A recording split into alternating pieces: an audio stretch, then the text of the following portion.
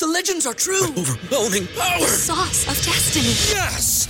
The most legendary sauce has arrived as McDonald's transforms into the anime world of WickDonald's. The greatest flavors unite in all new savory chili McDonald's sauce to make your 10-piece Wick Nuggets, fries, and Sprite ultra-powerful. Unlock manga comics with every meal and sit down for a new anime short every week only at WickDonald's. Ba-da-ba-ba-ba, go! At participating McDonald's for a limited time while supplies last. Welcome to 3 Yards Per Carry, a podcast covering the Miami Dolphins and the NFL. Now, here's your hosts, Chris, Alf, and Simon. And we're on, and welcome to another edition of 3 Yards Per Carry. I'm Alfredo Arteaga. I have Simon Clancy here. I'll have Chris Kaufman in the second half of the show because we had to separate them today. But in this first half of the show, me and Simon are going to properly rip Tua Tagovailoa a new asshole. So if you don't like our quarterback, this show's for you. Okay? But as always, we're brought to you by Manscaped. Use promo code 5RSN. You get 20% off your entire order and free shipping. As you can tell, I'm a little bit frazzled, kind of like how Tua started that game off yesterday. And, of course, betteredge.com/5reasons. Go there, sign up. You get a $25 sign-up bonus. And as always, Prize Picks. You use promo code 5, F-I-V-E. You deposit $100, they give you $100. It's a one-time rollover, which in essence means that they're giving you $100. Take it. All right, I was being a little bit hyperbolic, but I will say this. In that same game yesterday, Tua had some of his best throws of the season to go with which was what you can only describe as a putrid start. He just missed wide open people to start that game. And I understand that it's fashionable to, and I understand. Okay, he was not at full strength. He did not have his 2 tackles, although 1 tackle, let's be real, is probably on the way out, and we'll talk a little bit about that as they signed Eric Fisher today. But I don't think that was an excuse. If you want to blame play calling, I thought it was horrendous. You can't run the ball 8 times. Like, I'm sorry, you can't do that. That's not football. And you're exposing your quarterback to even more pressure against a great defensive line when you do that. So, if you want to blame anybody else, I guess you could blame Mike McDaniel. But I thought Tua had a bad start. He played okay in the second half, okay in the fourth quarter. But he still had that dumb turnover on that pass to Tyreek. That was just completely 100% on him. You could debate the Wilson one, but the wheel route to Jeff Wilson, like at worst, that's a 40-yard gain. At best, it's a 70-yard touchdown. I thought he would, aim small, miss small, and he threw him toward the sideline. That's something you can do to a pretty seasoned wide receiver that can adjust to a ball like that. There's no evidence that Jeff Wilson, although he's a very, very good pass catcher, that he can adjust to a ball like that that's being thrown toward the sideline. And first of all, what the hell are you doing throwing the ball toward the sideline anyway? You're not protecting the ball from a safety. Safety wasn't coming over. He was late. And not only was he late, he was completely out of position. All right, I ranted enough. Your thoughts, Simon? Listen, I'm going to caveat this by saying this, okay, which is that yesterday was an amazing experience in many ways because the Dolphins, for the first time in a very long time, were relevant in the first week of December, right? Everybody was talking about us this week. There were 2 big games on Sunday. It was the Bengals against the Chiefs, and it was the Dolphins against the 49ers in a great Sunday late window, okay? 4 great games in the late window. But we were relevant. People were talking about us all week, okay? We have got ourselves into a position where we were 8-3, and we were looking like, and still are looking like, a playoff team. People were talking about us as a Super Bowl team, right? We have a quarterback who was absolutely firmly second or third in the MVP race, depending on what some people would say first, but I would say probably second or third in the MVP race behind Mahomes, okay? When was the last time that happened? Okay, classic Dan Marino time. I mean, I can't think much. Chad Pennington had a great season, but when we won the division, but was he in the MVP race? No. We had the chance yesterday. We were on the road against a big NFC West team, a big, bad NFC West team that's been in 3 of the last 3 NFC Championship games, or 2 of the last 3 NFC Championship games. was a overthrown ball from Jimmy Garoppolo away from winning the Super Bowl against the Chiefs. So that's the caveat to this, yeah. So we were in a position, and what infuriated me more than anything was that we just didn't take that. We did what we always do, which is we folded.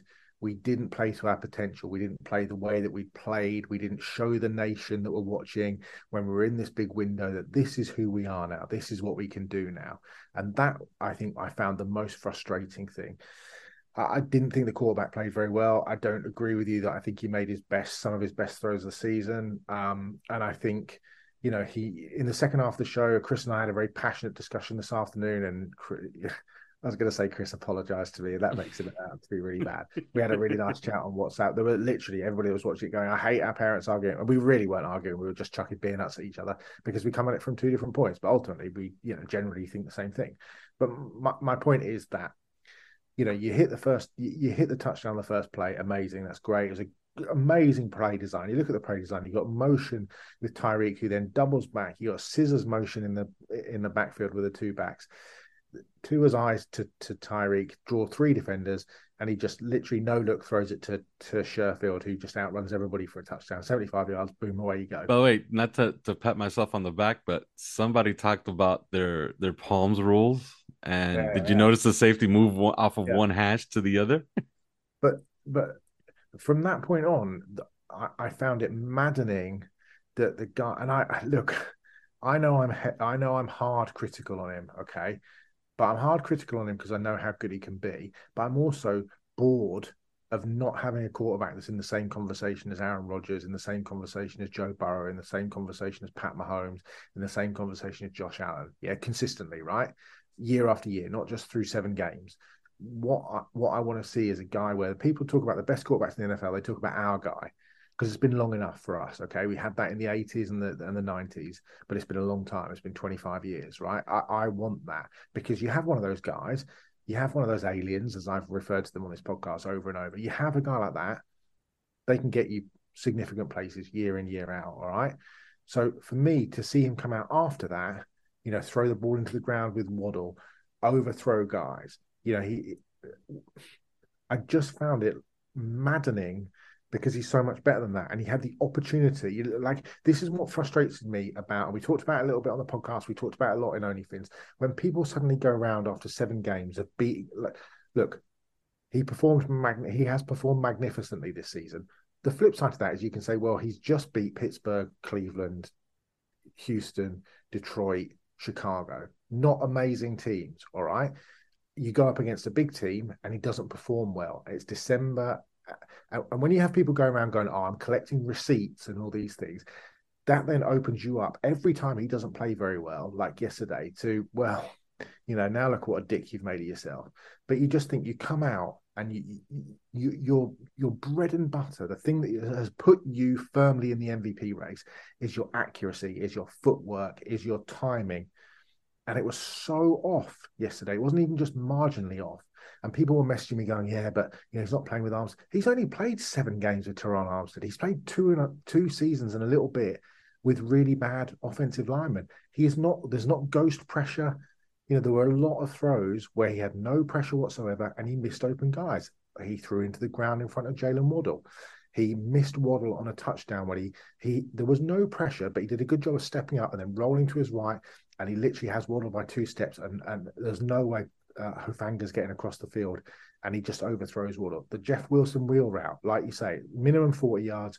It's probably a 70-yard touchdown, and he throws it outside. I mean, just lead him inside. Yeah. Chris will make a great point later, and Chris will defend Tua later, and I completely respect Chris's opinion.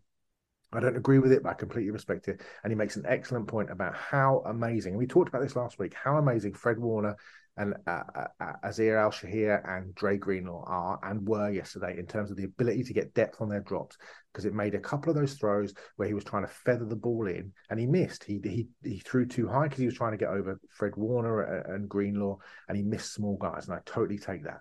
But there were lots of throws where he didn't need to feather it in, and he overthrew or he threw guys wide. I mean, he threw a pass to Waddle and Waddle was wide open, and he tried to feather it over the top. If he leads him to the sideline, it's a massive gain. The safety's not getting there.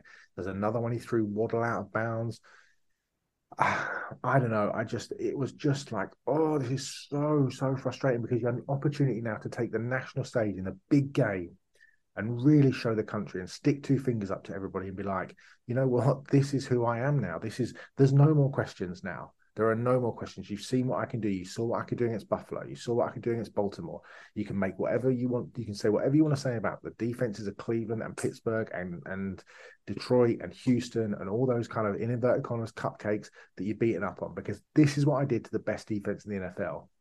And he had the chance to do it. It wasn't like he was fitting balls into tight windows and they were being knocked away, or the defense was taken away, or yes, there was some pressure at times. He got sacked 3 or 4 times. There was a strip sack fumble, but on the misses, on the key misses in the first half, which could have put you up potentially 21-7 or 21-3 even, or 21-10 on the road in a massive game and giving you the momentum, he missed those throws. And that is the most frustrating thing for me as a fan, but also as a critic, in terms of, looking and wanting that, desiring him to be, maybe I want him to be that good too much. Maybe that's part of the problem, that I take it so personally when he doesn't hit a throw, because I so desperately want him to be special. And he has been special for the majority of this season. But I think the frustration was just taking a step back yesterday. Yeah, of course, every quarterback has a bad game. I've got guys messaging me on Twitter going, oh, well, Dan Marino threw 5 interceptions in 1999. But dude, that was the end of his Hall of Fame career. He deserves to throw 5 interceptions against Dallas in 1999. Tua's played 7 brilliant games this season, but he doesn't avoid blame. I think what I enjoyed was that he, and I think as much as the criticism that I think Mike McDaniel is deserving of for his game plan, both last week against Houston, which seems odd given they were up 30-0, but also yesterday against the 49ers, is that when he threw that ridiculous interception where he just missed Tyreek wide open, it bounced off his hand and was picked, he got him throwing again straight away, and he seemed to get into a bit of a rhythm in the fourth quarter. And to his eternal credit, not only does he hit Tyreek for the touchdown, even though he's wide open, he then drives the team down the field and puts them in a position. If it's not for Gesicki dropping to be fair, Dre Greenlaw makes an incredible play, to be fair. But if it's not for that ball being knocked out of his hand, they're driving down the field to win the game, potentially at the end of the game, because then you're expecting Brock Purdy to drive 2 minutes up the field to either get in field goal range or to, I can't remember where they would need a field goal or whatever. No, they need a field goal. Yeah. But you're still expecting, so I don't know.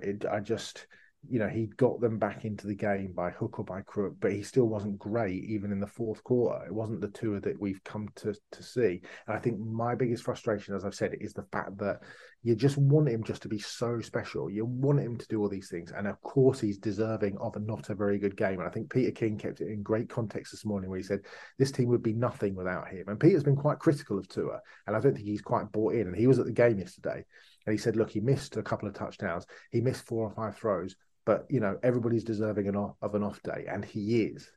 But for me, I just think the ability to make a statement to the rest of the NFL on a day when the Chiefs lost. We win that game. We're the number one seed. We're the number one seed in the AFC if we win that game yesterday. Yeah, I know. Because the Chiefs lost, because the Jets lost, because the Patriots lost, the Ravens almost lost, the Titans lost. And the Ravens ultimately lost because it looks like Lamar Jackson's going to be out maybe a month. So the Chargers lost. You win that game. You are the number one seed in the nation. You've won the toughest game on your schedule that this year, which is on the road against a legitimate NFC Super Bowl team. I mean, to me, there's 3 teams in the NFC, which are Dallas, Philadelphia, and the 49ers. They're the 3 best teams in the NFC by a mile. I don't think the Vikings are all that good. But I think those 3 teams are legitimate Super Bowl teams. Now, Brock Purdy probably changes that. Jimmy Garoppolo probably changes that. But they're still a good team. They still are an outstanding defense. Nick Bosa, phenomenal. Hufanga, great. Fred Warner, phenomenal. Dre Greenlaw, phenomenal. Al Shahir, great player. Arik Armstead, great player. Jimmy Ward, terrific player. They've got a lot of talent on that team. D'Amico Ryans is a great coordinator. And I know I've talked for a lot here, but for me, the frustration comes with, it just felt like just a Miami performance. It's like when we went to Tennessee last year. You know, we had the opportunity, the momentum we had it in our hands, and we spaffed it all over the floor. And that was another game that we refused to run the ball in. Yeah, and it felt like yesterday we just did exactly. We just spaffed it all over the floor, and I just don't. It's a frustration as much as anything. You want the kid to be great, and when he's not, and I will take missed throws when defenders are getting their hands in and knocking the ball away, or those sorts of things, or it's tight window throws and he's got to throw it away and he's not taking chances. But to miss layups, that was the most frustrating thing to me. To miss layups was frustrating. I think the worst thing that happened to him early was when he threw that whip route to Trent Sherfield, and that thing was on target, and it was going to be another massive gain. And Fred Warner got his fingertips on it to knock it down.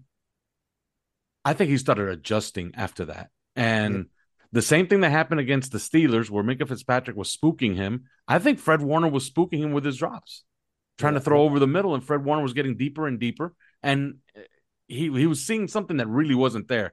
And I'll give you an example. Emmanuel Acho had a great video because he shows the first play of the game, which is that glance seam. Tua hits it. Fred Warner is out of position because he has to be out of position because that ball is coming in so fast. It's so quick off of the snap that, there's not a human being alive that can get over there that fast. So it's a receiver and a linebacker. And if the receiver can make the linebacker miss, he could go a long way, especially with their rules in their coverage, right? So what does Mike McDaniel do? He does a brilliant thing here. He runs the same exact play the very next play, the next time they get on offense, but on the other side. And what does Tua do? He looks off the glance route, which is wide open again to Trent Sherfield, to get it to Tyreek Hill. He double hitches because the corner is on Tyreek, and he has to throw it basically away. So he didn't trust what he was seeing the second time after he had just seen it the first time. One of the other frustrating things for me, and this is on McDaniel actually, is that I've always thought that McDaniel is I love McDaniel, so don't get me wrong. I've always thought he's a great in-game adjuster. He's an excellent halftime adjuster, right? But what I found fascinating yesterday was that the 49ers, clearly their game plan was to try and cut off the middle of the field, especially the sort of 20-yard area and beyond, okay? But what that meant was that Al-Shahir, Greenlaw, and Fred Warner were getting significantly further on their drops than any other linebacker we've played against all season. And what that then subsequently meant was that the intermediate area immediately past the line of scrimmage for short routes, for crosses, for digs, for comebacks, for screens, for middle screens, for little slants, all those things, to the receiver, to the backs and the tight ends. So Smythe, Gesicki, Mostert / Wilson, and Ingold were open so consistently underneath. I don't understand why there wasn't a change in game plan, or that somebody wasn't looking at the pictures that were coming back down onto the Microsoft Surface tablets and saying, look how wide. Like, I was watching just to pick out 8 or 9 clips of obvious Tua misses, even in the first half, and even without the all-22, you can see guys wide open underneath that Tua isn't taking. And you just think, why wouldn't McDaniel or Bevel or whoever it is upstairs just be saying, look, we don't need to, we can change the game plan up a little bit here. They're expecting, we did exactly what the 49ers expected us to do. Yes, now I've spent 5 minutes just a minute ago talking about how it worked. We missed the throws, but it worked. Do you know what I mean? Guys were getting open and they were getting wide open. So I understand there's an element of thinking, well, as soon as the quarterback clicks, because he's going to click, right, that we're still going to hit these plays. But at some point you think to yourself, if we're not going to run the ball, I'd take 6 yards to Ingold on first down rather than, if we know the quarterback's off a little bit, or I'll take, 5 yards to Durham Smythe, or I'll take 9 yards to Mostert, I'll take another 4 to Ingold. And then what that means is that the linebackers are being forced to step back up because you're just eating up that short and intermediate, 0 to 8, 9, 10 yards area. So Al-Shahir, Greenlaw, and Warner can't drop 20 yards anymore because they're just getting killed on these short throws. And then what that then means is that reopens up the 20-yard area because these guys are now scared that Durham Smythe is going to pick up 7 yards and Mike Gesicki is going to pick up. I just didn't understand that there was no change in the game plan whatsoever. And that when we did throw to guys underneath, we threw to guys that were covered. But there were so many opportunities to hit guys to pick up 6, 7, 8 yards just by little flares, like Ingold must have felt lonely yesterday. He could have had about 20 catches. So I think Yes. just that for me, there was just, and it's part of the evolution of Mike McDaniel, I think, as he learns to become a head coach. And I think we found out the last 3 or 4 weeks that there are still some significant issues, whether that's play calling, whether that's clock management, whether that's in-game decisions, et cetera, et cetera. And he's a rookie head coach. Why wouldn't there be these issues? But we've put ourselves in such a great position. I just think that was the frustrating thing yesterday, that we yet again, for whatever reason, we conspired ourselves not to get over. Like, look at the game against Tennessee last year. Yeah, the Titans played well. Yeah, it was on the road in Tennessee. Yeah, it was cold. But Miami didn't help. We didn't help ourselves. We conspired not to get over the line in that game. Go back to the Buffalo game at the end of the season where 2 or 3 picks or 4 picks or whatever it was. We were still in a position to, that game was tight. It's just, there's got to come a time. History says there's going to have to come a time where we are going to be that team. But you just think all the pieces are pretty close to being in place that, and people talk about, oh, well, we didn't have the tackles playing, we didn't have this, and they gave, but there was the pressure was not there on those misses. And then somebody said, well, maybe Tua was expecting, but no, that's not how it works. I just fundamentally want to stop making excuses just for bad play. And unfortunately, that was what happened. The flip side is that it looked encouraging down the stretch, and we're a 4th down away from, I mean, Christ, go back to that first 4th down at your own 18-yard line. I mean, my heart was in my absolute mouth. Like, he chose the most difficult option. Throwing. I loved. Number one, just run it. Number two, just flip it to Ingold, and he's got the first down.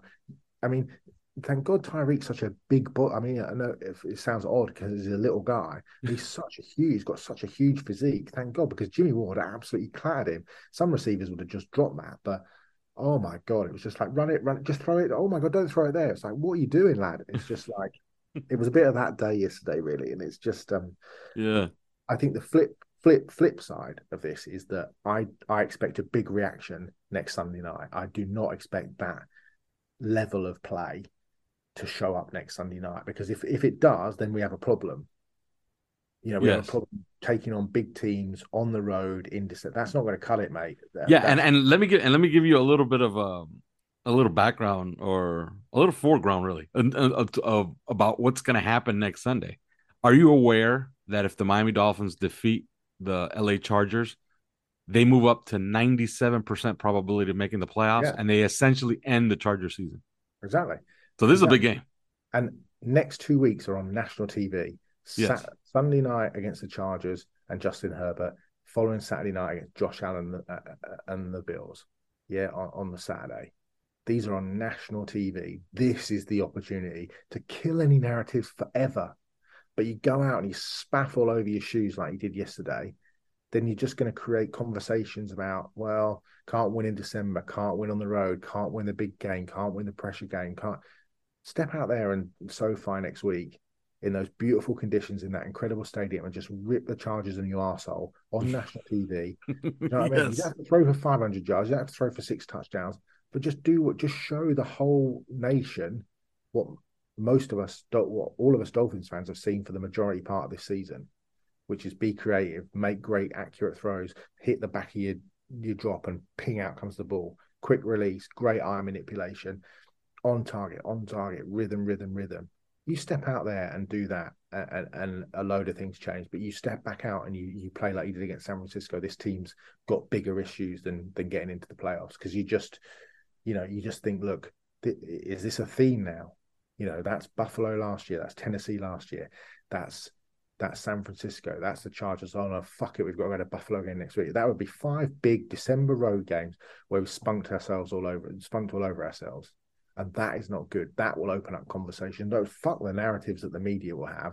That will open up genuine and legitimate conversations in the front office and the coaching staff about what the issue is. And if the quarterback can't do those things, then there's a problem, because he's now positioned, because of his ability, because of the players we got around him, because of everything, because of the head coach, because of the atmosphere that he's helped to cultivate, because of the team that he's put in the position to win.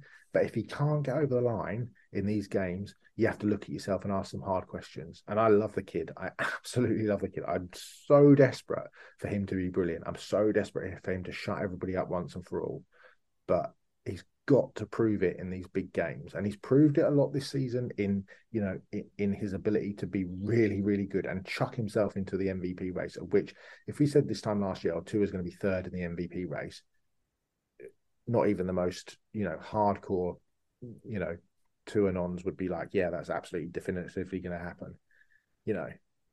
I mean, all three of us are pretty big Tua supporters. I mean, massive Tua supporters. But if we just sat on this podcast 12 months ago and said, do you know what? In 12 months' time, Tua's literally going to be third in the MVP race. We'd be like, is he though? I mean, is he? Do you know what I mean? I think that's fair, right? Yeah. Yeah. All you got to do is look back at our number of predictions where we were pretty excited about. I was excited about predicting a 3-to-1 touchdown to interception ratio. And even after yesterday's performance, it's 4-to-1, which is pretty good. But we've been on Tua, and I will say this, okay? I thought he played poorly. He had a couple of good throws. He had that throw to Craig Kraft, which was spectacular. The one to Smythe was good. The one, the bomb to Tyreek was great because he understood it, and he understood the whole concept. He understood what was happening, and they do show the all 22 of that, and you could see how he's anticipating this guy's biting on the dig from Waddle, and I'm throwing it over his head, and he didn't hesitate. He saw it, delivered it, and of course, touchdown. I mean, look, we've spent, I don't know how long we've been talking, but we've spent 20 minutes talking about the quarterback. He was an issue, and he was an issue that, like I said earlier, it could have put us up 21-7 on the road, but we haven't even talked about the defense. Yeah, and we got it, and we have to. I will say this about the defense.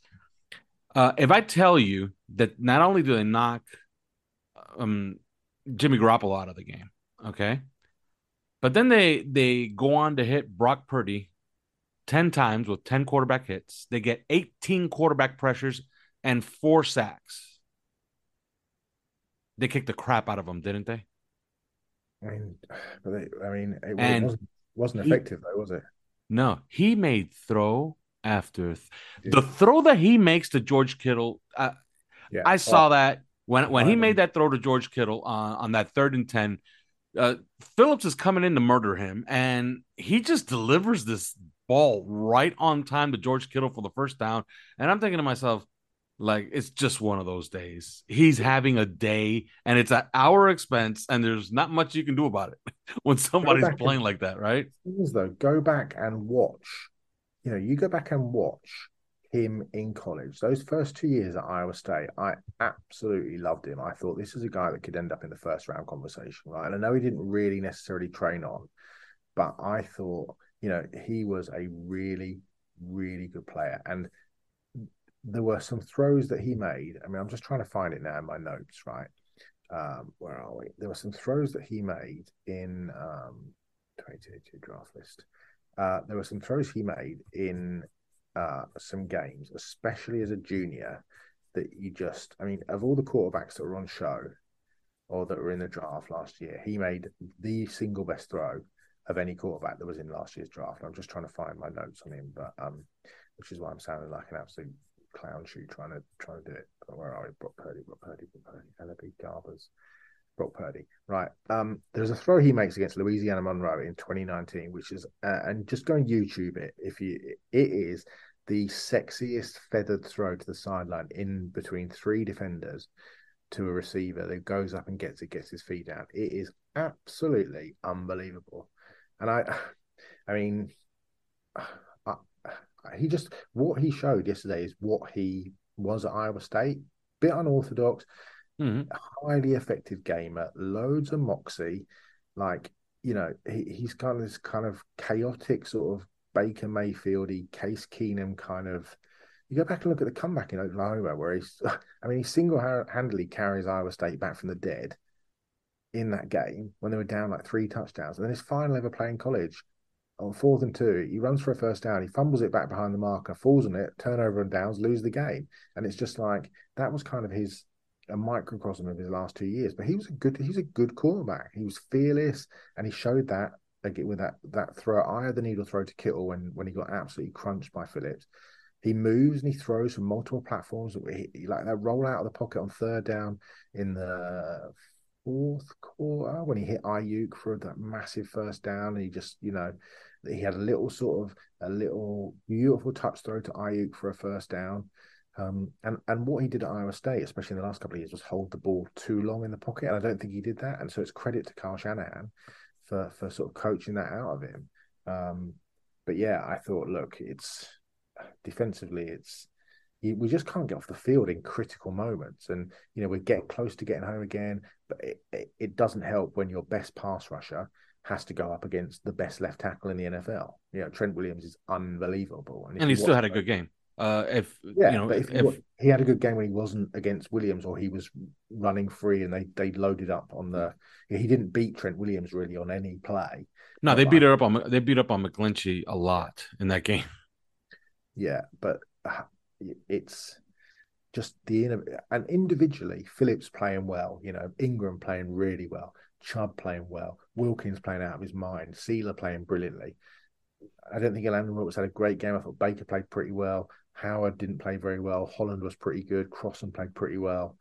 But individually, they're playing well. But collectively, they just can't seem to, feels like sometimes they're so busy shooting themselves in the face that they end up shooting themselves in the foot as well. And it's just like, they have issues playing certain coverages. And yeah. I don't know why that is. These are professional football players and professional defensive backs that should know how to play certain coverages. And I understand trying to get tricky, but there was you could almost sense it through the television set where Josh Boyer just saying, fuck it, we're just going to play man, and then we're going to play match zone because that's all we can do and do correctly. I thought Xavier Howard actually played all right because he got the assignment of Deebo Samuel for the most part. And Deebo, I know, had some loud moments because he broke a couple of tackles, but his counting stats were nothing. The guy that killed us was Christian McCaffrey. Deebo Samuel had, 6 catches for 58 yards. That's not a Deebo game. Deebo's games are, in the 150 with about, total of 60 rushing and about 90 receiving. Christian McCaffrey absolutely killed us. 5, count them, Simon, 5 third down conversions. They only had 8, which means that out of the 8 conversions, 5 of them went to Christian McCaffrey for conversions. Like, that's a problem. Like, when you can't cover one particular guy who's, kind of important. Like, they're paying him $15 million a year. Like, you would think that's the most important player on their offense. Yeah. And they just couldn't cover him. He caught 8 for 80 and that touchdown, which, I don't know what they were thinking on that play as well. But they have issues in coverage because this defensive line is getting better by the game. And I know, you can't really tell after you lose to this team. But I thought that they did all right. When you allow 100 this is the 49ers, first of all. This is a really good run offense. Jordan Mason is actually a pretty good back. Yeah, 134 yards rushing on 34 carries. That's fine. That's fine. That's around 4 yards a carry. They're not killing you. They're not gashing you. They got 45 at the end of the game when the game was essentially salted away.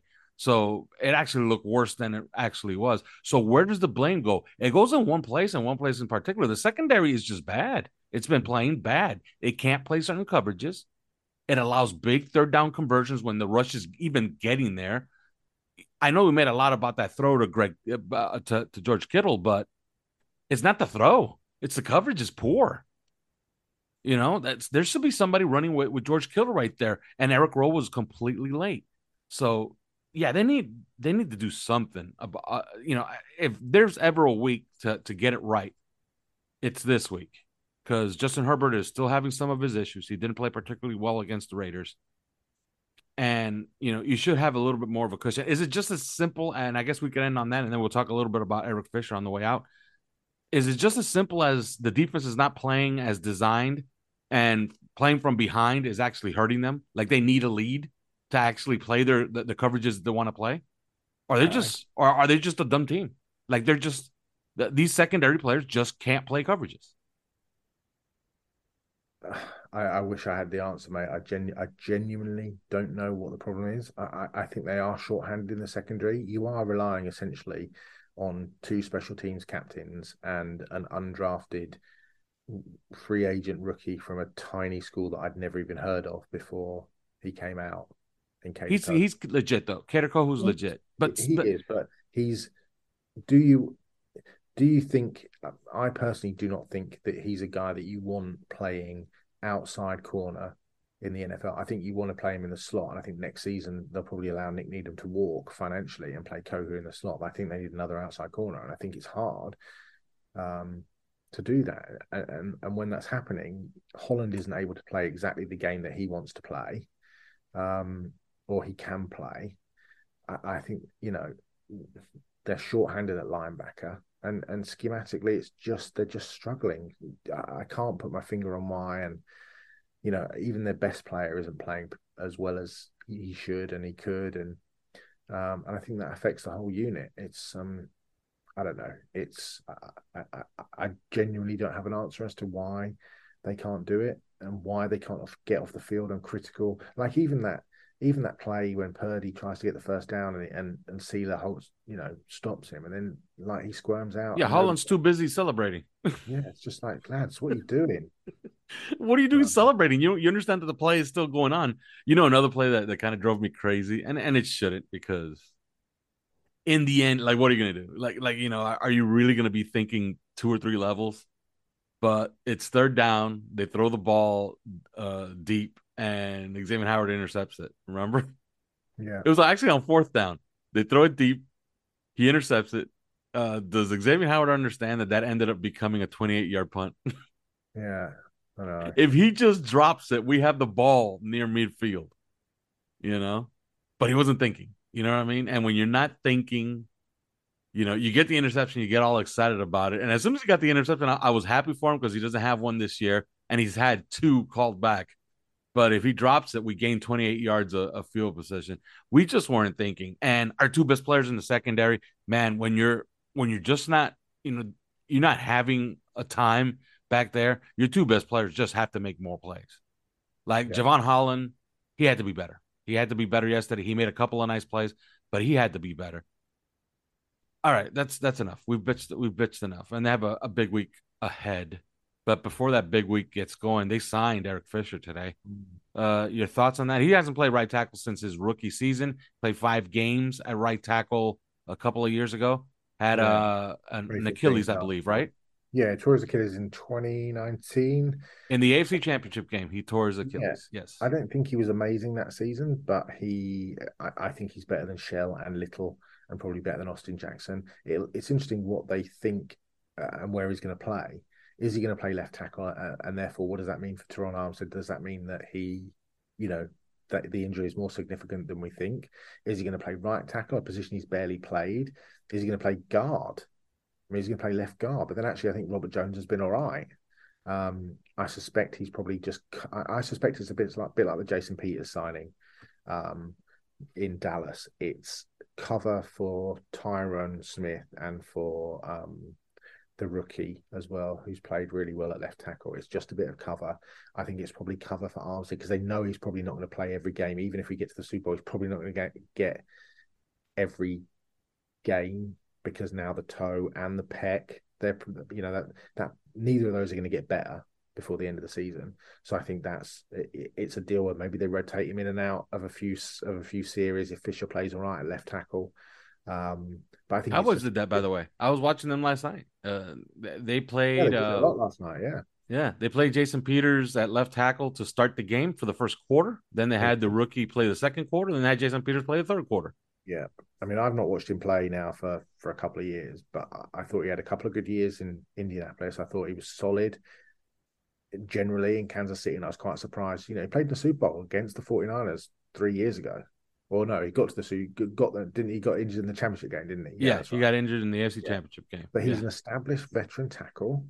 I just think it's a solid signing.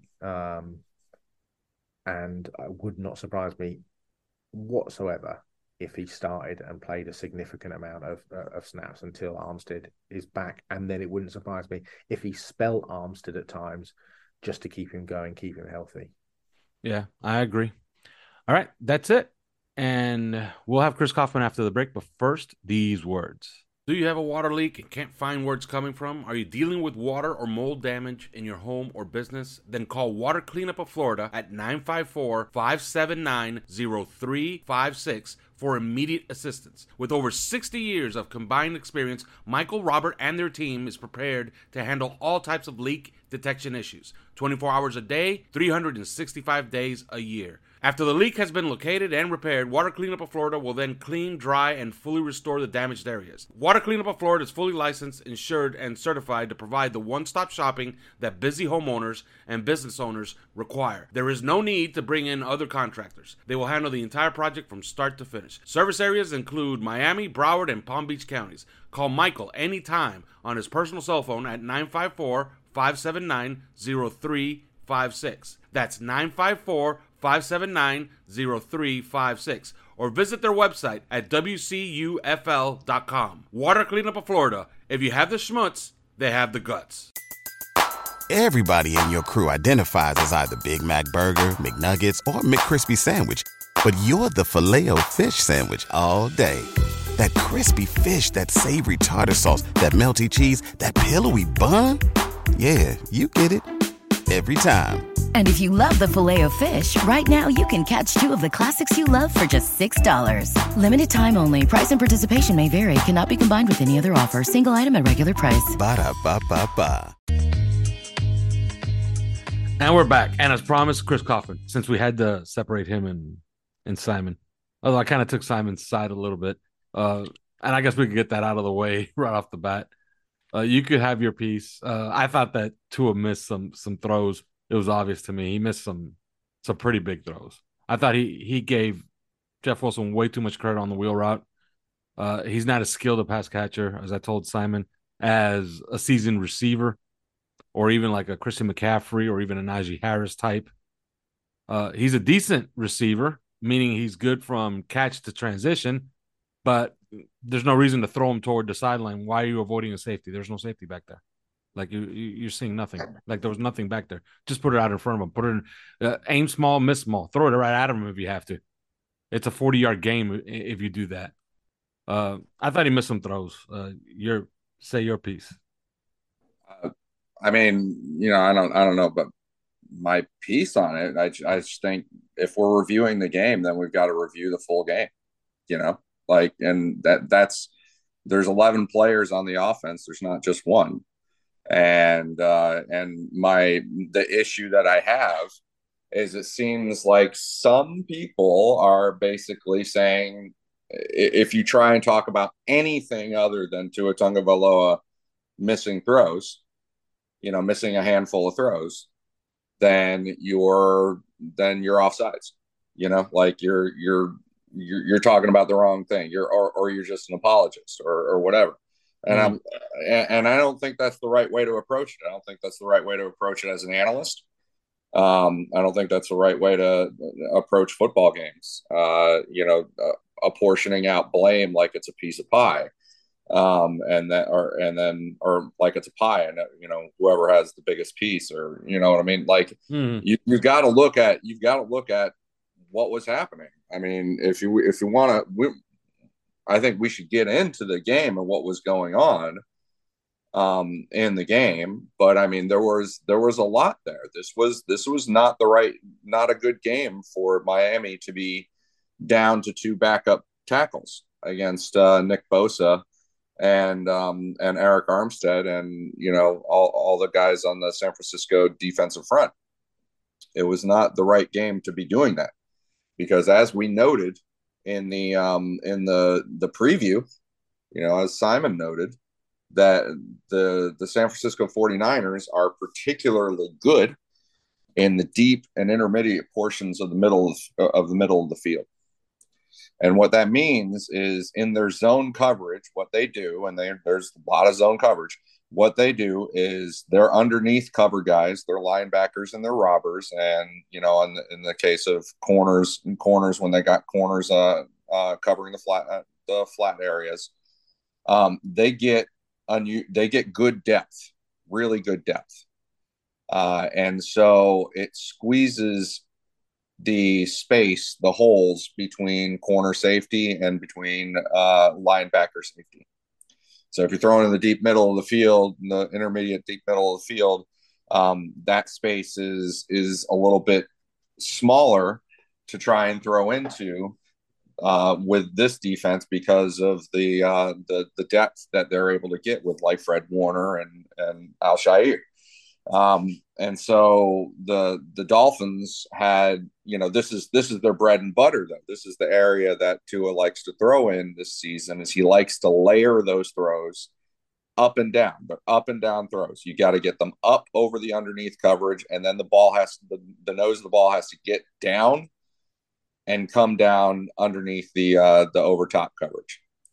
And, with the Dolphins having issues on the offensive line, what they had to do was they had to come up with a lot of creative options to mitigate the pass rush of Nick Bosa, which didn't work ultimately anyway. And it's not an exaggeration, by the way, to say that they trusted Durham Smythe in single protection like a tackle against Nick Bosa more than they trusted the actual offensive tackles. That is not an exaggeration. That's on tape. And they had a lot of double teams, a lot of chips. They had a lot. What they ultimately had is a lot of guys, or a lot of plays anyway, with 3 receivers out on routes versus 7 players dropped back into coverage. And that happened a lot during the game. And so you as a quarterback, you're seeing a sea of red jerseys and 3 white jerseys out running routes. And you're trying to drop the ball into these hole shots in between corner safety or linebacker safety. And those holes are smaller against this defense than against a lot of other defenses. And so, look no further than the second drive after the big bang touchdown that happened on the first drive. Second drive, I think it was a second pass play of the drive. Nick Bosa gets chipped, but Nick Bosa is a professional. He's a professional at beating these double teams. So of course he used the chip to beat Brandon Shell, and then just comes screaming right into his face right as he's throwing the ball. It's 3rd and 6. But Tua is able to get the ball off anyway, and he's hitting Trent Sherfield in that hole between linebacker and safety in the zone.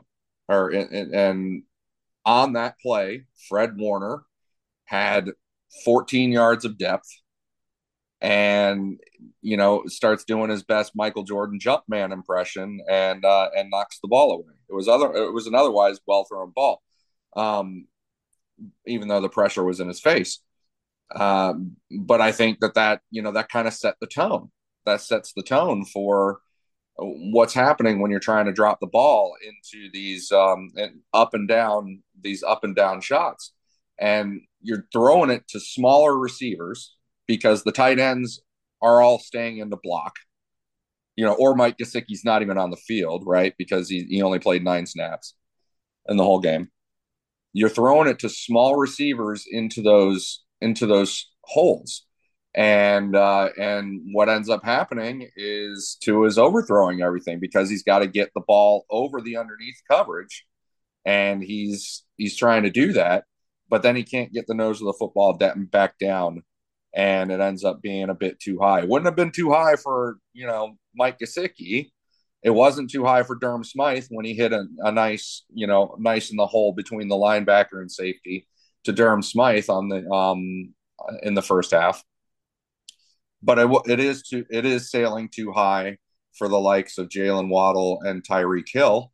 And that's not to say always the middle of the field. I'm talking also about the perimeter, the hole between safety and corner. And Tua was throwing high consistently on those, and there's a reason.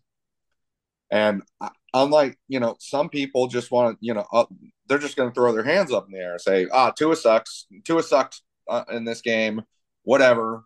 Next game, that's just on him. He just sucked, and that's it.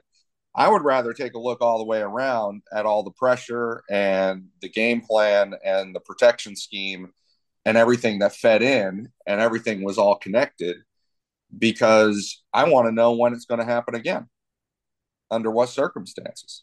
If you sit here and you just throw your arms up and say, Tua sucked, that's it.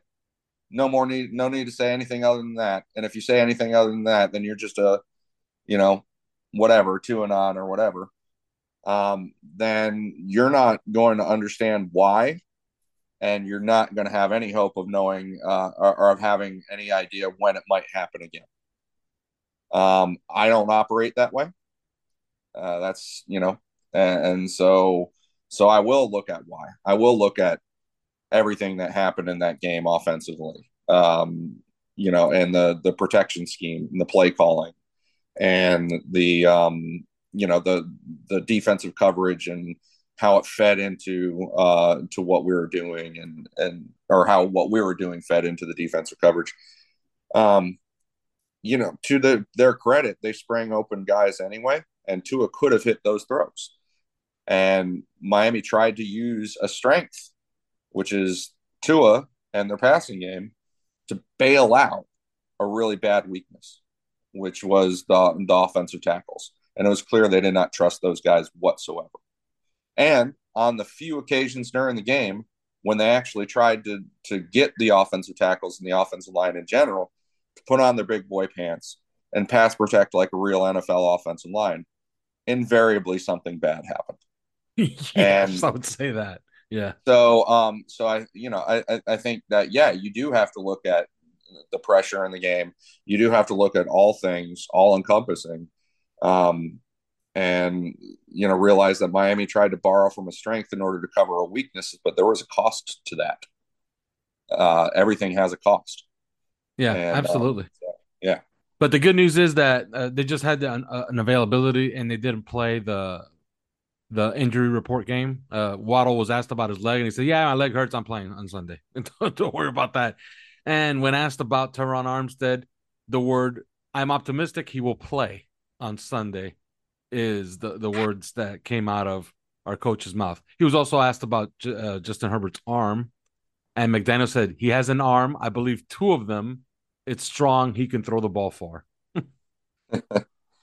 Well, on Terron Armstead, I mean, I sort of the body language coming out was, he was pretty close. Yeah. He was pretty close to playing in this game. And they didn't end up playing him. He flew out there. That's a big one. At first, when the injury first happened, everything you're hearing is like, this is a tear, and that's not good. His season's probably over. And then after the game, they're like, no, actually, we got a better case scenario. It's, it's looking like he'll miss next week, but after that, fair game, he might play. And then as you get through the week, and it's like, shoot, he might even play in this game. Yeah. Like, and I think it was closer than maybe people think. And so I do believe, I don't have any question in my mind that he's going to play against the Chargers next week. Yeah, and I'm not to get too ahead of ourselves, but I do like that the team has like a pissed off demeanor after this game, because they should be. The execution in this game was absolutely dog shit on all kinds of fronts. One that we talked about on OnlyFans, man, I understand, and we talked about it. What's great about our podcast, I think, is that sometimes we have good moments. You know what I mean? I spotted a flaw in the rules that we could possibly take advantage of, and we did on the first play of the game. We tried to do it on the second pass play of the game, and Tua passed it up when it was wide open once again on the other side. But another thing we talked about was, yeah, we talked about the coverages, but what was the other thing I was talking about? I completely lost my train of thought because I was reading something right now. Well, I don't know, but if you're talking about all the bad shit that happened, then I think that there's a lot of those moments out there. On that pass that you're talking about, where Tua throws to the sideline, he's throwing for Tyreek Hill to break off that route. Yes, and Tyreek Hill did not.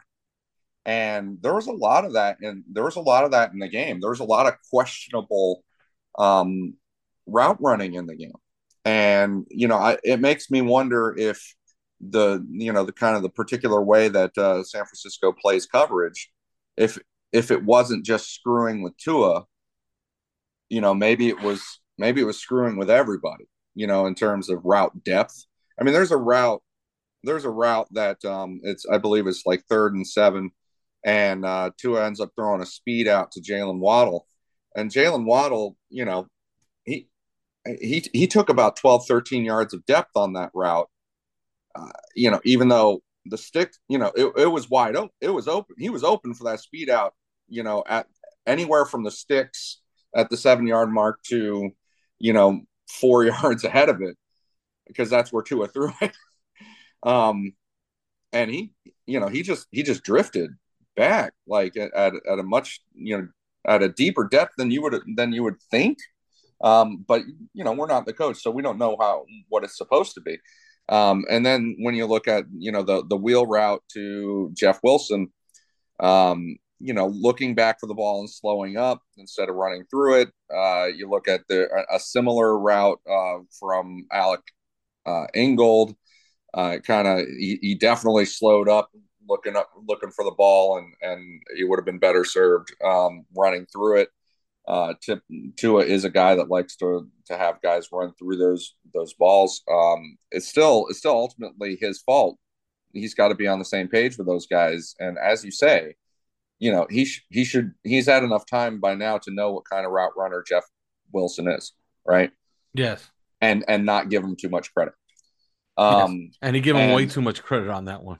But then one of the first plays of the second half, they got Alec Ingold in an H-back position, sort of almost on the line, just off the line outside of the formation.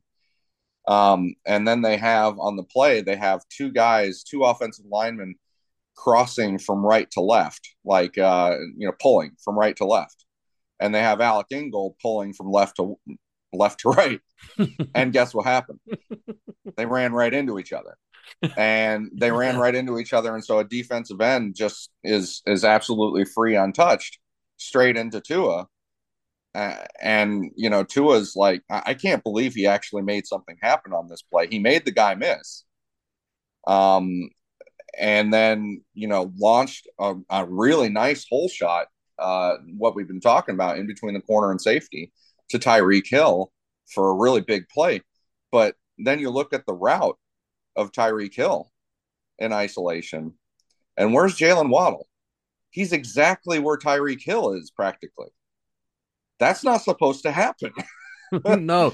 And I'll tell you another thing that's not supposed to happen. I just caught my train of thought again. I didn't say it on our podcast, but I was on with Ron and Lewis last week, and they were asking me, how do you block Nick Bosa? And I said, well, sometimes the best thing to do with Nick Bosa and somebody, a rusher, an edge rusher of the quality of Nick Bosa, is not block him at all. You know what I mean? Yeah, and they did that. And they did that. The thing is, you got to kind of execute when that's going to be the game plan. And when you're going to cut him, you can't miss him completely. Yeah. And we missed him with Ingold. We missed him with Jeff Wilson. It was a comedy of errors. It was a miracle. It was a miracle that they had the ball with 6 minutes left, trying to convert a 4th down to try to possibly win this game.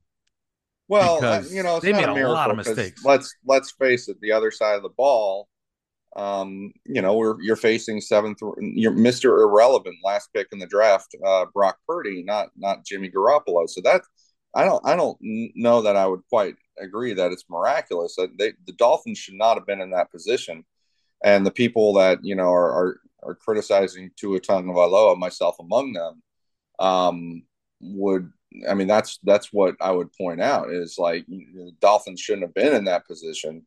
Um, there are reasons that they were, but yeah, they shouldn't have been in that position in the first place. But yeah, they did have a chance to, and it is not an exaggeration to say that Durham Smythe blocked blocked Nick Bosa probably more than anybody on the offensive line. I mean that is not an exaggeration. And it was Durham Smythe in single, kind of single. It was Durham Smythe, chipping on him. It was Durham Smythe, doubling straight up with a tackle, doubling straight up with Alec Ingold. There was some Alec Ingold by himself doing the cut, cut blocking him. There was Alec Ingold and a running back. Alec Ingold chipped him, and then a running back tried to cut him, and they missed, and that was the play that you're talking about. Where you can't miss on Nick Bosa. He made a big play off of that, sacked the quarterback. There's a lot of that going on, and one of the reasons that you're doing all that is because you're actually, I mean, if you're sliding all the offensive line blockers, then you're covering up the problems at tackle with all the other guys on the San Francisco defensive front, and they acted as if they were afraid not just of Nick Bosa, but really of everybody, of both edge players on the San Francisco defensive front. They had chips on both sides. They had chips going on Drake Jackson or the other defensive ends at San Francisco. So I mean, you're doing all this because you're afraid of the offensive line, and what it does is it means every play has a short wick. You can't just sit there and wait for routes to develop that wouldn't normally develop. You have to get the ball out, and that made this was a game Miami needed to come up with some creative answers in the passing game, because of the particular strengths of the San Francisco 49ers. But I think that their weaknesses on the offensive line didn't allow them to do that. And so they were just like, we're going to have to try and beat you like we've beaten everybody else. And it didn't work out. They couldn't execute. They couldn't do it. Now, another thing that I talked to Simon about this, and I'm at a loss already. I can't. I got to watch the All 22 tomorrow. But it's been many games of this, even during the win streak. These guys don't seem to be able to play a lot of coverages. Maybe they just have one-dimensional talent, but they were blowing simple coverages that you can see, at least in the broadcast view, especially against a guy like Brock Purdy. And then you're on top of that, you're speeding up his clock by blitzing him, and he has the one read, and the one read is always open. I know he made a great play to complete that pass to George Kittle, but that there should have been somebody there.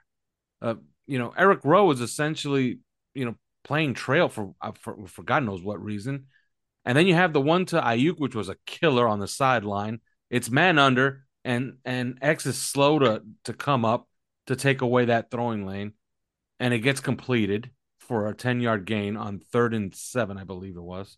Let me see. Yeah, 3rd and 6. 3rd and 6, completed for 10 yards.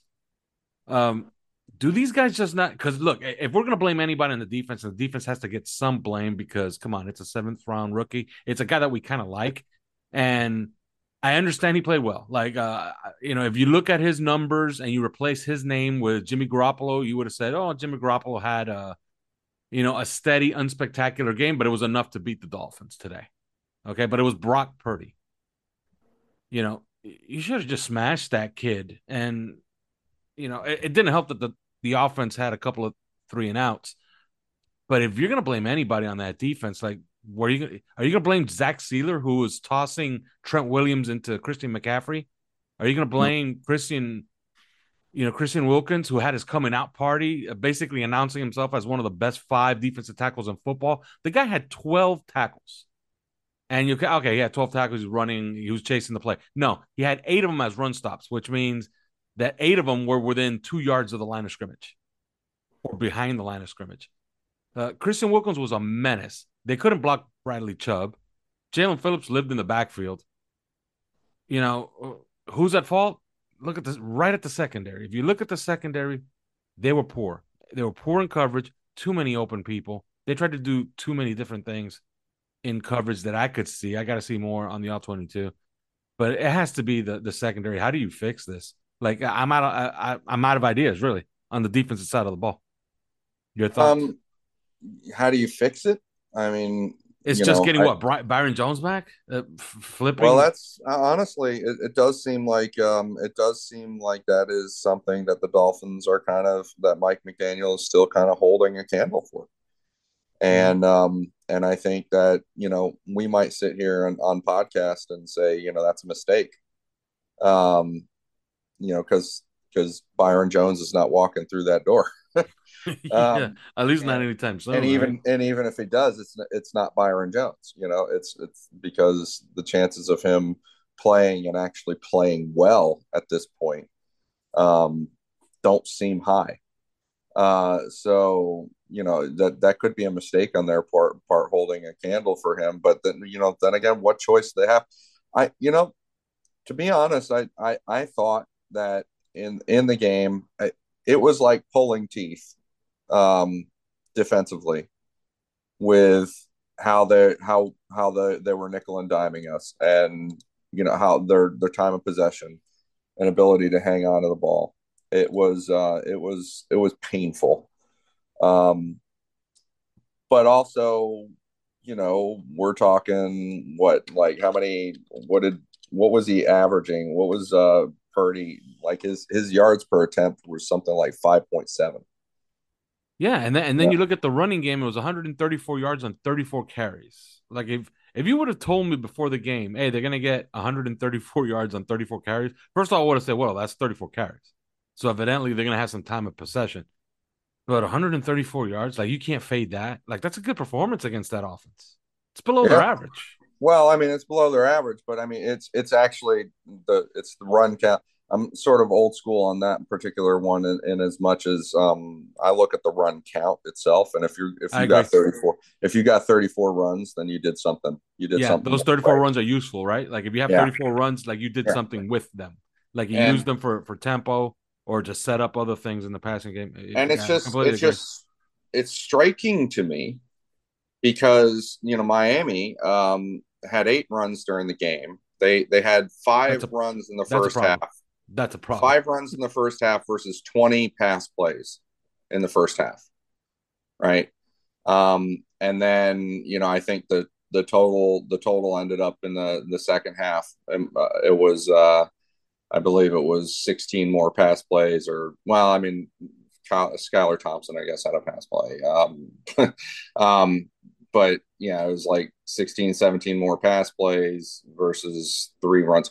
I mean, the lack of commitment to the run coming from an old run game engineer by Mike McDaniel is astonishing, and nothing short. This is a road game. You're cross country against a team that you need to run to try and run against. And yes, I know they have a good run defense, but your tackles are Greg Little and Brandon Shell, and they're trying to play against Eric Armstead and Nick Bosa. And so you needed to run the ball in this game and find a way to do so. And I thought that Mike McDaniel had some real genius in that first half in terms of his personnel groupings. They used a bunch of like 20 personnel in the game. No tight end personnel. Like in the first half, I think I didn't even count the run plays, and there were probably a few run plays that did it. But they had I believe 8 pass plays in the first half where they didn't have a tight end on the field. And that was actually doing something, that was doing things to the San Francisco defense in both sides, and so and I thought that Mike McDaniel really would have gone for it, the run game some more, and come up with some crafty ideas in order to get that going. Because again, I cannot stress this enough. Your tackles are Greg Little and Brandon Shell. Yeah. And it's not like you ran it, you tried to establish the run a little bit in the first quarter and it was getting you negative, yardage every single play. You averaged 4 yards a carry. You popped a couple of runs that were called back. One in particular, the holding call was egregious. The one on Robert Hunt. Rob Hunt. I'm sorry. I go, and I talked about this before. I go every year when they do the seminar. The officials put up on the screen, this is holding, this is not holding. That play is the exact picture, the exact video of what they show you is proper disengagement. As soon as Mostert reaches that level, you see that Robert Hunt disengages and actually gets out of the way and then tries to finish his block. They call him for holding. That run went for 20 yards, got him down to a 1st down and 10 at the San Francisco 13-yard line. Instead, now it's 1st and 25 at your own 43. The very next play is an interception. So that was consequential, and that was a piss-poor call by the officials. But if you're Mike McDaniel and you know that was bullshit, you just popped a 20-yard run on them. You know what I mean? Right. And there was not a point in the game until the very end where they went up 2 scores. They went up 2 scores to, and we didn't have enough. It looked obvious that we weren't going to have enough to time to come back from a 2-score game. That was the first point in the game when the run would not have been an option. Every other time it would have been. Absolutely. And so this is something I brought this up on Twitter. This is something to keep an eye on, because this isn't the first time we've noticed it, and so this is turning into the old Dan Marino candy dish. And the candy dish, the origin of the whole candy dish thing with Marino was not flattering. Okay. It was, we're losing games. Why are we losing games with Dan Marino? Right. And, the answer was we had this horrible pass run balance.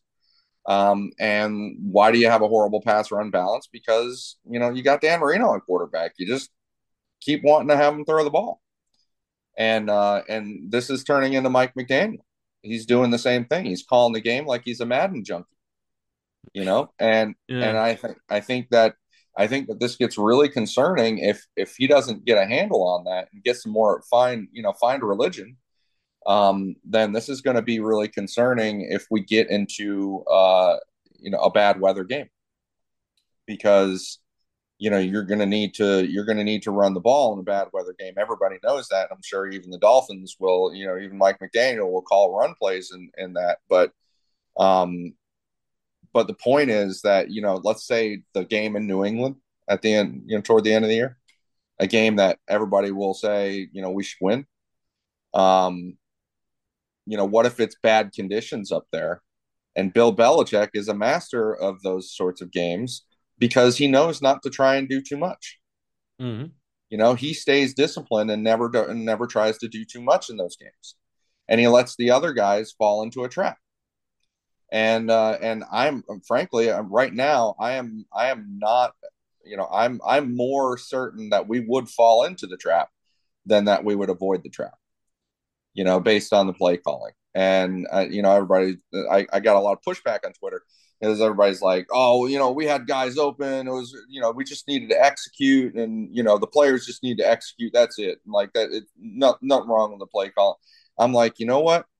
That to me is like sort of the mating call of a losing team. Is you lost a game, and, the players had some challenges, and they weren't executing, but also, you weren't balanced, and you're saying, the game plan was fine. It was just, players just need to execute better. Yeah, and this is key. And this is key. Everybody says, yeah, if you execute, there's no play. There's no such thing as a play that's designed not to work, right? But Right. let me explain something. If you make a call, okay, and let's say, yeah, if you execute it, it's going to work, right? But you can make that execution much, much easier if the defense is a little bit off balance and thinking about other things. If you show a look on a run and then you show it on a pass, the guy is thinking about that run that you popped for 7 yards right over your ass in the second quarter. And you're thinking, are they doing that again? And then all of a sudden you pass on them. And maybe you gain that. You gain a quarter of a second on a rush. And if you gain a quarter of a second on a pass rush, it could be it could make all the difference from, a ball batted down on the line or a sack or an incompletion or a 25-yard gain.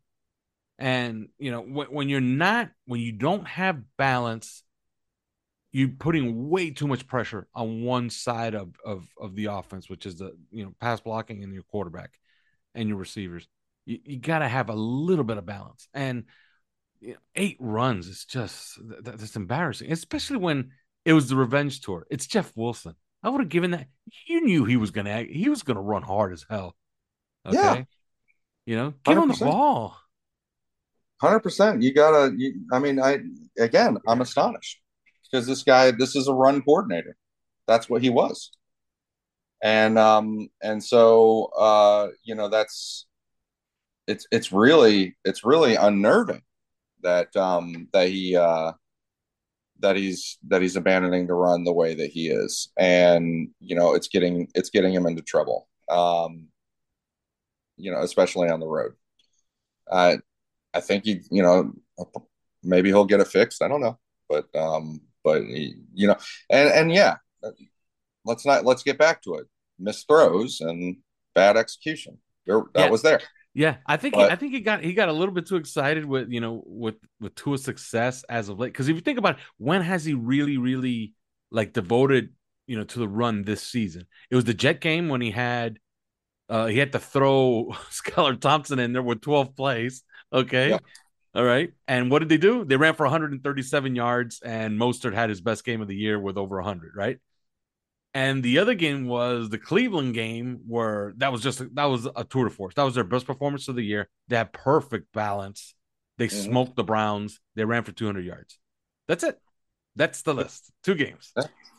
So we're waiting for it. It's not as if they're inefficient running the ball, as they are. They're getting yards per carry. They're It's just I don't know. It's really that's a big question mark to me, and it's something I'm having trouble figuring out. And everybody's just like, oh well, easy answer. San Francisco's the number 1 run defense, and so what? So you don't even bother trying? You're on the road and you don't even bother trying? Yeah. You're a passing team. You're a passing team that likes to hit the deep middle, the deep and intermediate middle, which is exactly where their passing defense is strongest. And your tackles are Brandon Shell and Greg Little, and they have Nick Bosa, and you're not even going to try. Yeah. Yeah. Well, brief thoughts on Eric Fisher. He signed with the Dolphins. I think that's a response to Greg Little and Brandon Shell. He's now the swing tackle. I think it's safe to say. Agree. It depends on how quickly they get him onboarded. But and to that, Mike McDaniel just revealed today in his post game or in his day after that this has been working for weeks. That this predates the Teron Armstead the Teron Armstead injury, so it has nothing to do with that. And I think that this is a problem. I sense that maybe the problem is Greg Little here. That they, for whatever reason, they got no confidence in him anymore. Because I know that they have shown some confidence in Brandon Shell, but whether it's deserved or not, I don't know. But I would caution that Eric Fisher's not a savior. We're talking about where's the improvement going to come from in the secondary. This isn't Eric Fisher. I don't think is some savior on the offensive line. He wasn't good last year. I looked him up. I looked at his play because he's a free agent, and we're all wondering what Miami's going to do to fix the offensive line this offseason. And so I took a look at him, and he just wasn't that good. So I wouldn't put much hope on. I look at him as just basically like a fantasy handcuff. He's a fantasy handcuff behind Teron Armstead. And I think that might be how they looked at him too. Hey, we know that Armstead's dealing with no shortage of issues this year, and even before he sprained his pec muscle, or strained or whatever.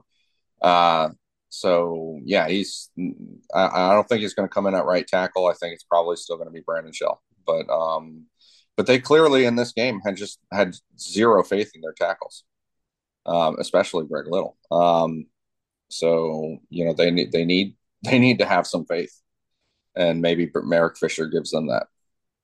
Yeah, and it was interesting because it's been since OTAs they had so much. He had favored nation status, Greg Little, right?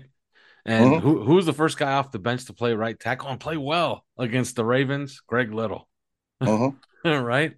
He gets inserted here, and they're like, we're done with this." Well, it was during the Patriots game, wasn't it? Yeah. It was the Patriots game. Austin Jackson gets hurt partway through the game, was having a pretty good game. Yeah. But then his first start was against the Ravens, and he was actually really, really good against the Ravens. Yeah, I mean, and he played well against the Patriots in relief, and but then he really went downhill. I think he when he gets hurt, he really falls off a map or falls off a cliff, and I don't know. You just get the sense that there's that maybe they don't love him. So we'll see. We'll see how it goes from here. But I don't want to go out there. I don't want to go out there again with Greg Little and Brandon Shell as the two tackles. Yeah. So it's going to be problematic. Yeah, and it was interesting that they said Eric Fisher's been in a lot of big games, and this move is made with with the postseason in mind. And by the way, do you know what their playoff chances go up to if they beat the Chargers on Sunday night? I do not know. 97%. Well, I mean, yeah, and they are looking at playing. We have 5 games left in regular season, but they got to be of the mentality that they're playing at least 6, and possibly 7, even 8. The 9th would be the Super Bowl. But so they've got a lot of season left. They got a lot of season left. So that's probably that's what he's alluding to clearly. Yeah, but I love the disposition so far today. They look like an angry team. They should be angry. They didn't execute. They play like I wouldn't say garbage, because garbage against that 49er team with Brock Purdy playing average football, they would have lost by 40 points. But they had an opportunity late, but their best game was good enough to win that game on Sunday, and they didn't bring their best game. Yeah, that's 100%. I mean, their best. They wouldn't have. They're an average game in many ways. Not a best game, like an average game would have availed them. And the Tua misses throws. Other guys are kind of bumping around, maybe not running the right routes. You got guys not catching the balls that they should be catching. You got penalties, like one drive. It was one drive just before the interception. It starts out with a false start and then a holding call. And I know your point would be that that the holding call on Rob Hunt was BS, but it got thrown. And then that drive, your first and 25, that drive's over. That drive was over before Tua threw the pick to Jeff Wilson, because when you see him when he threw the ball, Tua's under distress, and he's throwing a stick to Jeff Wilson, who's supposed to be hot and supposed to turn around and shield the ball and catch it. And Jeff Wilson just falls on the ground. Tua's throwing the ball. He's like, he's there. You can see the snapshot of it. And then while the ball is in the air, the guy falls on the ground. So I mean, and that's how interceptions happen. Now the second interception, the very next play, and that was Tua. I think Mike McDaniel sort of alluded to that a little bit, about letting previous plays get to them, and certainly on that second interception, Tua might have been thinking about that first interception because that was a terribly thrown ball to Tyreek Hill, with absolutely no excuse for it either, because he was on the move, but he was clean. There are a lot of other plays like Tua. You get one. The offensive line lets one guy in. Tua is generally fine. And that's a pretty special thing to have in a quarterback. Is he'll make that one guy miss, or work the pocket with one guy. But if you've got two guys, no, he's not. And that was the problem in 2020 and 2021 with the offensive line as bad as it was. And with no Teron Armstead, that's what keeps threatening in 2022 as well. Yep. All right. We're going to have to call it right here. The next time we talk to you, we'll be previewing Chargers and Dolphins on Sunday Night Football. Should be a lot of fun. The team is getting off to a good start this week by not playing the injury report BS.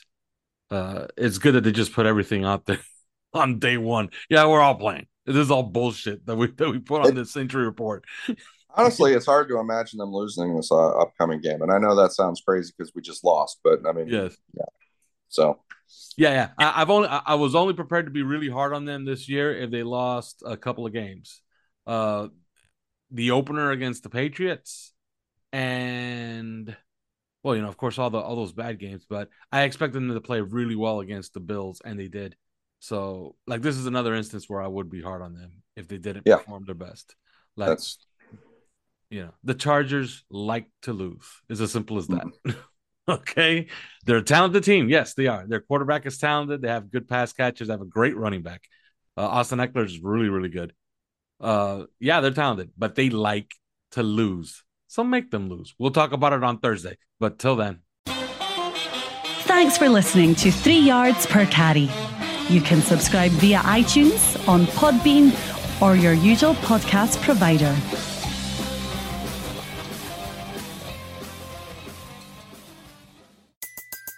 Everybody in your crew identifies as either Big Mac Burger, McNuggets, or McCrispy Sandwich. But you're the Filet-O-Fish Sandwich all day. That crispy fish, that savory tartar sauce, that melty cheese, that pillowy bun. Yeah, you get it. Every time. And if you love the Filet-O-Fish, right now you can catch 2 of the classics you love for just $6. Limited time only. Price and participation may vary. Cannot be combined with any other offer. Single item at regular price. Ba-da-ba-ba-ba.